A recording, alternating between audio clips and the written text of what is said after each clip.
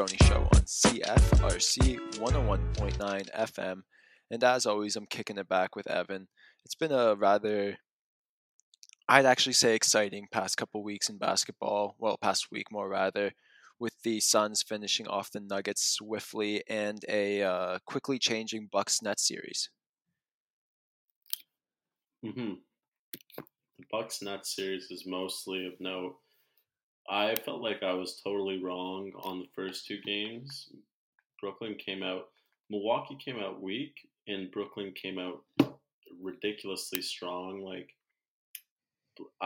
My whole thing was I really didn't see Blake Griffin. I didn't see anyone on the Nets be able to handle Giannis.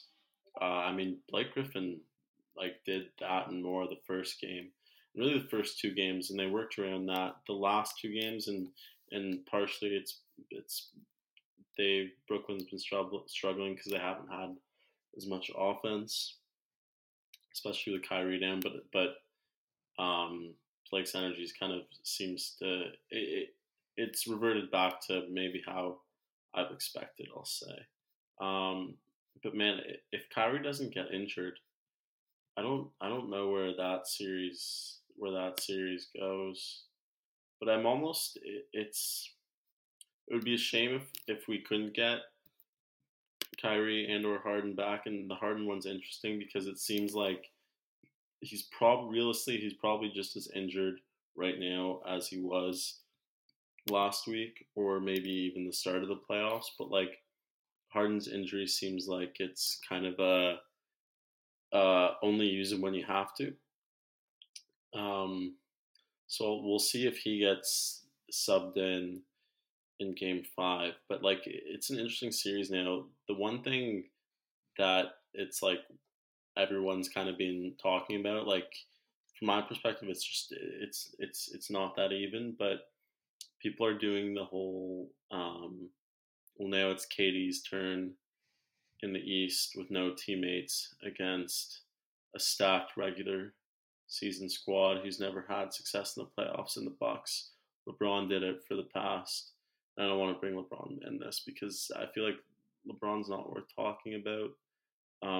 But anyways, LeBron did it for however many years straight on the Cavs. It's KD's turn. That narrative's kind of fun because if KD can pull it off, and I Brooklyn can still win this. And KD has a huge game. That would be kind of a nice narrative. It could go in the flip way though, and KD could really look bad if the Bucks throw everything they have at him because Kyrie and Harden are on the floor. We'll see though. I'm interested. No, and I think a big worry everybody had with the Nets this season, and a rightful worry that we all had, was due to their sparse attendance, you could say, during the season. If that happened to the playoffs, what do they do? And Blake Griffin, like you said, has stepped up to the plate in many ways that people never expected after his play in Detroit. But it's not like this is the weakness to this team, is that you've got three guys on the older side. Kyrie, still relatively young, but three guys on the older side. All of them have had injury issues in the past, not major ones. Well, Kevin Durant has had some. Everyone, at that point, at that size, you've all been banged up. Certain amount of miles, it seems to apply to everybody but LeBron. This was inevitable, so it's going to be interesting to see how they bounce back. And like you said, we could easily see a 50-plus point game from KD. It's hard not to say he's still one of the best bucket getters, if not the best bucket getter in the NBA at the current moment. But I'm liking how the Bucks are looking. And with that being said, the Bucks aren't entirely healthy as well. With Pat Connaughton down, and the fact that that's a big mention for them right now as far as depth. Is it DiVincenzo or Connaughton who's down? Both. Oh, did Connaughton get injured last game? Yeah, that's what I believe. True. Yeah, hard to compare Connaughton and DiVincenzo to Kyrie and Harden. Yeah. Yeah, it's on the opposite side of the spectrum, but yeah, no. I'm not. Each team's depth, it almost seems. I wish one of. I have a feeling Harden will be back the next game. But like you said, yeah, it's for the Nets. They obviously couldn't have, um, been in fear. They couldn't have been living in fear of the for them to be injured during the playoffs. It happens. It happened to the Lakers. Um, it really happened to the Nuggets, honestly. But we're also kind of seeing, and I understand why they didn't do it, because they have Kyrie, Durant, and Harden, some of the most ball dominant and talented players in the world, but they really don't have any kind of on ball talent other than those three. Like, I saw Joe Harris really, really revert back to kind of standing in the corner. Like, he has so many more opportunities. Blake, of course, does. Even guys like Jeff Green and Shamit get open shots when the other Harden and Kyrie are playing. They're really like Milwaukee's definitely more depthful in that sense, which is why I think. I mean, it's just going to be tough for Brooklyn, is what I'm saying. But even like going back to my point with the whole like Mike James was handling the ball, it felt like the second most for Brooklyn after Kyrie went down. Even if it's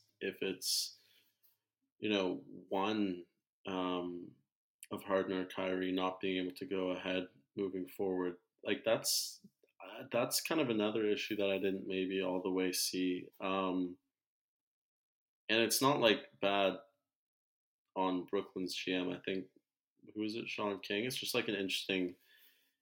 Uh, you don't really like. I didn't envision Brooklyn kind of standing around like they were. Last game was just interesting to see. Was all. No, I agree, and I think it maybe is a little shock because all those guys for the past, well, not I guess not that many games, like 7 games, have all been relying heavily and focusing and preparing for that off-ball role. I mean, it might reach the point where Steve Nash is going to rip off the suit, step in, be wearing the Brooklyn Nets jersey, and start running the offense from the court. Yeah. Yeah. So I'm curious to see where this series goes. It feels. I hope Brooklyn gets one of their guys back though. That would make for a fun one, and for it to probably go seven. The other series in the East, Philadelphia, Atlanta. Um, Not much to talk about. Atlanta took the first game. They shot the lights out, and Philadelphia's come back strong, kind of as expected. Philadelphia's just the better team. Philadelphia is a good team. I don't think they're getting under or overlooked, but like I don't know, they're almost. I don't think like they're not under or overrated. It's just like interesting how they've been getting relatively no attention. No, and this is the one that's definitely been on the back burner. I'm wondering, I guess, why you think that is. I don't know. Neither of their opponents, like the Wizards felt like the worst team in the playoffs by a far, far stretch. Um, and the Philadelphia versus Atlanta, the game one where Trey Young came in the building and did all of his um, Trey Young stuff, that was a bit of fun too. But like the Sixers don't like. I don't know. The only thing I would remark on why the Sixers may be a bit more dangerous than people are thinking would be around that when Ben Simmons is really sticks to your other team's guy, and he didn't in game one with Trey Young, and he has in game two and game three. In game three, I think they switched a bit of Tybal and Simmons on Young, but like Simmons is a really, really, really, really good defender when he has that individual assignment that he's locked onto. And then Tobias Harris, like we said it at the beginning of the season, and it's not really anything to be like, oh, he's an all star. He's improved so much, but like he has played better in these types of scenarios than he is in the past. So like the Sixers could look a lot worse, and I think it will be tough for them because I think they haven't really seen it what it feels like playoff basketball yet. I think going into the next series um, against Milwaukee and Brooklyn, they may be hit a bit hard at first and not able to recover. But like the Sixers are really good. Um, just like again, actually not that worth talking about because I don't think there is any overrating or underrating going on. It's maybe people aren't totally considering their defensive ability. And like I said, Tobias Harris, if he steps up, they're all of a sudden, you know, a really good offense too. No, and beyond that, like you said, like just the statement that you can make that Ben Simmons locks down the other team's best guy. For New York, for the Knicks, that was Julius Randle, and for the Hawks, it's Trey Young. And I mean, that's a pretty big size skill. Well, size skill, you could say, like, is the way they use their skill set difference between those two players. And having somebody like that who can attack any type of player and make their life difficult on a nightly basis is an advantage in every playoff series, especially when Joel Embiid is putting the numbers up like he is. I'd say that. I'd only just to add quickly that Simmons wasn't guarding Randall in that first series because they didn't play them. But Simmons doesn't jump off the Oh charts yeah, sorry, my bad. on any crazy like metrics. Like the defensive metrics and the blocks percentages and rebounds and all that stuff all kind of say that Gobert is number one. But whenever there's kind of a graphic of, and I remember because I always, um, I don't know why, but I like watching uh, Philadelphia play the Lakers. So whenever that's on in the regular season, I make sure to catch it. I remember there was a stretch where Simmons like locked down. It was a West Coast stretch, and Simmons went from essentially guarding uh, like a Curry, LeBron to Kawhi, and I think there's a Kings game mixed in there.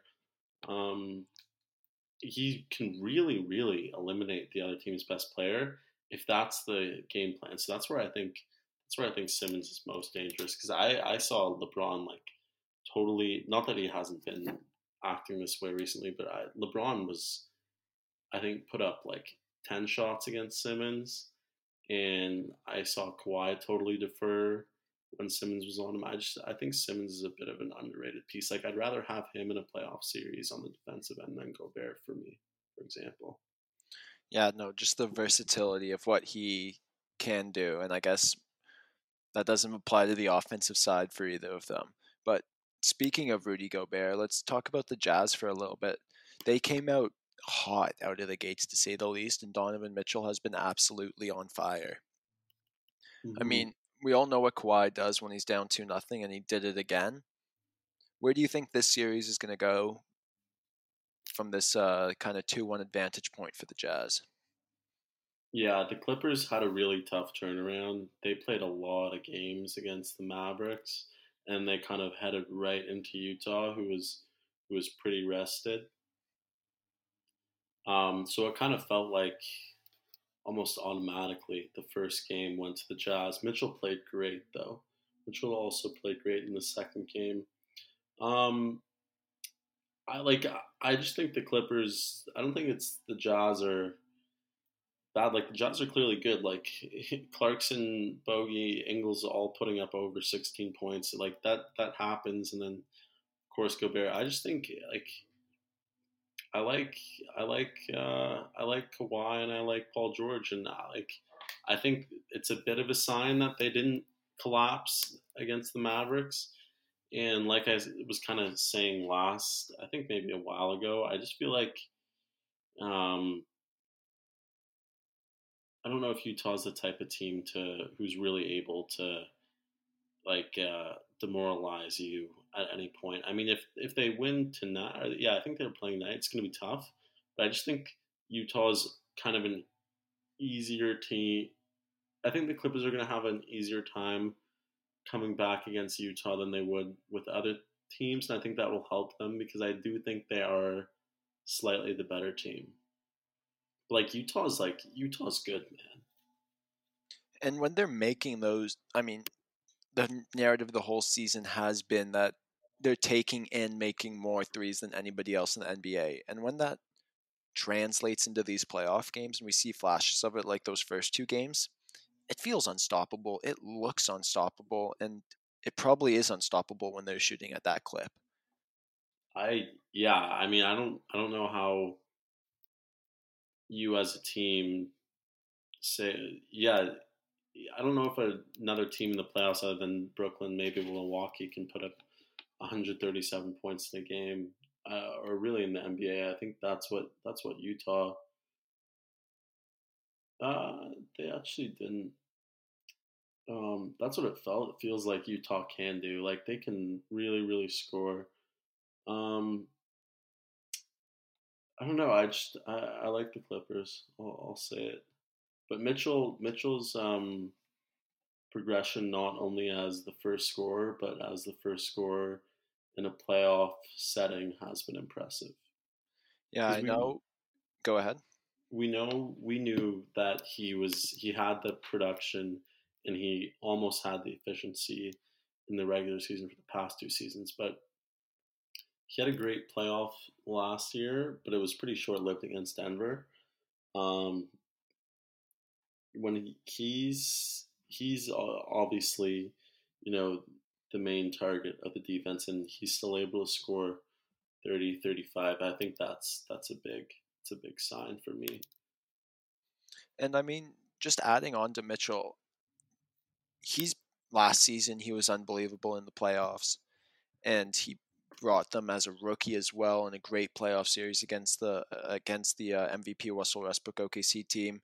And this year, I'm just going to read out some of his stat changes between the regular season and his 7 game playoff spree so far. So, minutes per game, he's playing slightly less. His points per game has gone up from 26 to 32.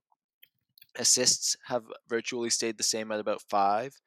One less rebound per game. But as far as his efficiencies, he's up from 0.438 to 0.479. And then the big one is from 3, from 0.386 to shooting almost 44% from 3.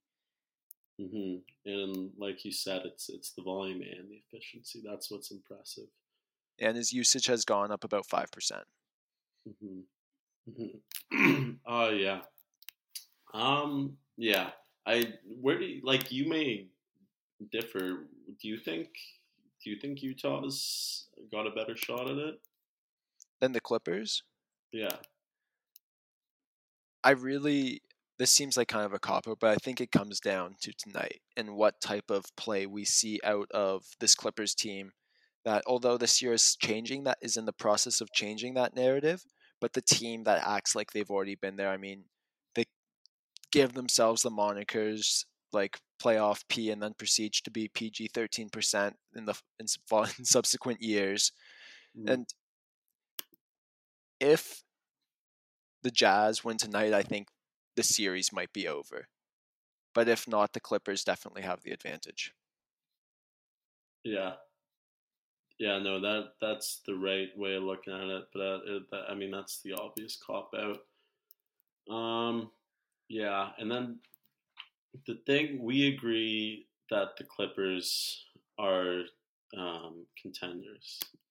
Yes. Um, Now, I feel like the answer will be a strong yes for the second team, and then we'll see maybe mediocre. But and I feel like leading up to the playoffs and during the regular season, while we were kind of witnessing their regular season success, everyone always asks the question, are they legit contenders? Do you think the Suns and or Jazz are legit contenders? I mean, for sure, I feel like I can confidently say that the Suns are contenders. And I don't I think we were both on board with that before the playoffs. I remember talking about the Lakers Suns series saying this might be the two best teams in the West right here. This might as well be the Western Conference Finals. And the Mhm. Jazz, for whatever reason, don't, I think, have that same feeling as the Suns. Yeah, one for one, like the Jazz don't seem as talented. Like if you really do consider CP like a top 4 point guard, which by the way he is, it's really I mean Steph, Dame, and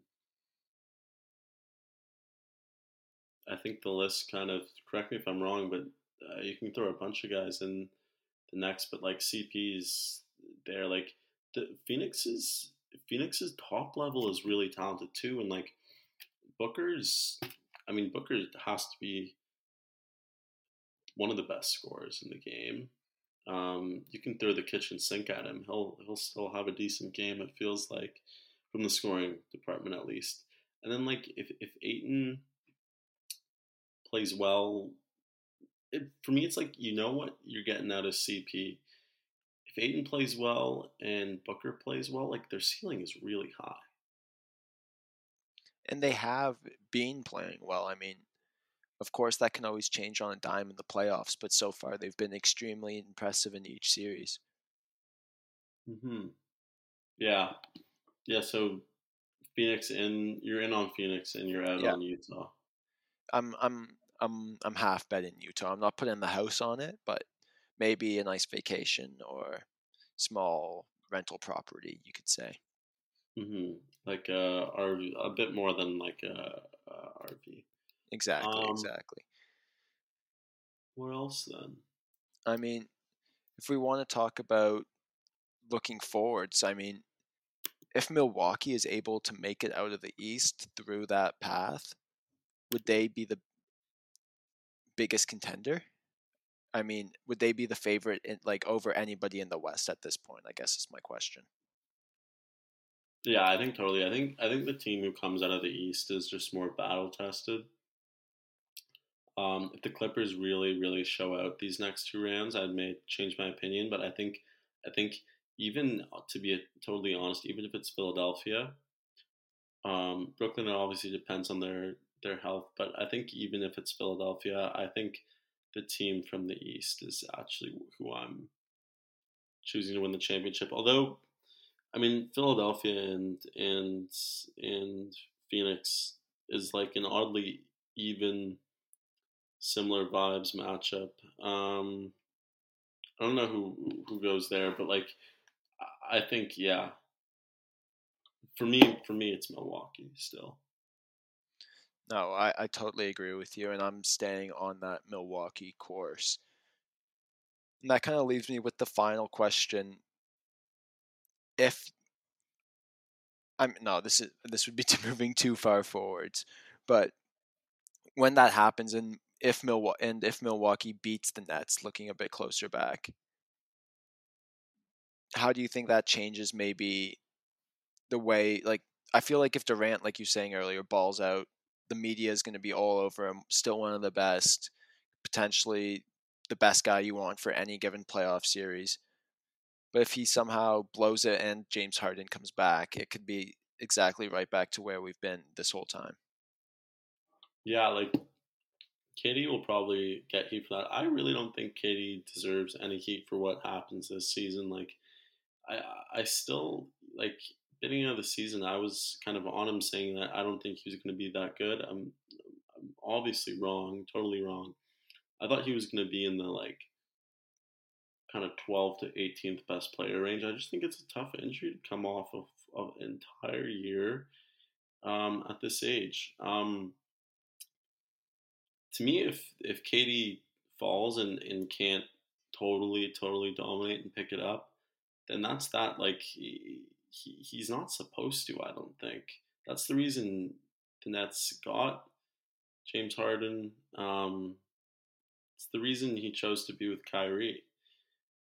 Um, James Harden, on the other hand, I think if if he comes back and Katie plays really well and Harden maybe defers a bit like he did in Houston or misses kind of a ton of threes and he'll be injured, I think that's a really bad look on him. But I think Katie could get some flack. But for me, I've just been impressed with what KD's done. I think what he's doing this season coming off that injury is super impressive. No, and the only thing that really worries me, I guess, moving forward with it is if he's in the singular role where he's dominating every possession as best as he can, offensive and defensively. I'm worried about that injury. I think he looks super healthy. He looks full speed. Like even the first half of Oh, the season, yeah, he there looks were great times for where sure. there were times where he wasn't looking full speed, even though he was super healthy. I think he's like full speed now. To be fair, it has been like a legit 2 years since it happened, but I think he's like he looks and plays like he's back, and that's like me saying that when I thought in December it didn't even look so much that way. So Oh, for sure. I don't think that's a concern, but like I just don't know if he needs more primary ball handlers if he's gonna do it by himself. No, and unfortunately, it would be a guy like Kyrie or James that made it look so easy for that team in those first couple games. Yeah, totally true. Like Katie, what's Katie gonna do when Mike James is the only other guy who's really creating Oh, offense? Not that much, and and he Mike shouldn't James be has able to. not looked good. No, he looked really good in the past series, in series before, Oh or yeah, games yeah, yeah. before, but he's looked, yeah. I mean, he's not really all the way an NBA player. No, I mean, he was great. EuroLeague scoring champion one year, so he definitely knows how to score the ball. But as far as complimenting a guy like KD, it's a little tough. Hmm. And with Body that being defensively said, too. you know, I appreciate you complimenting me during this show today. You are listening to CFRC 101.9 FM, and I hope you all have a great morning.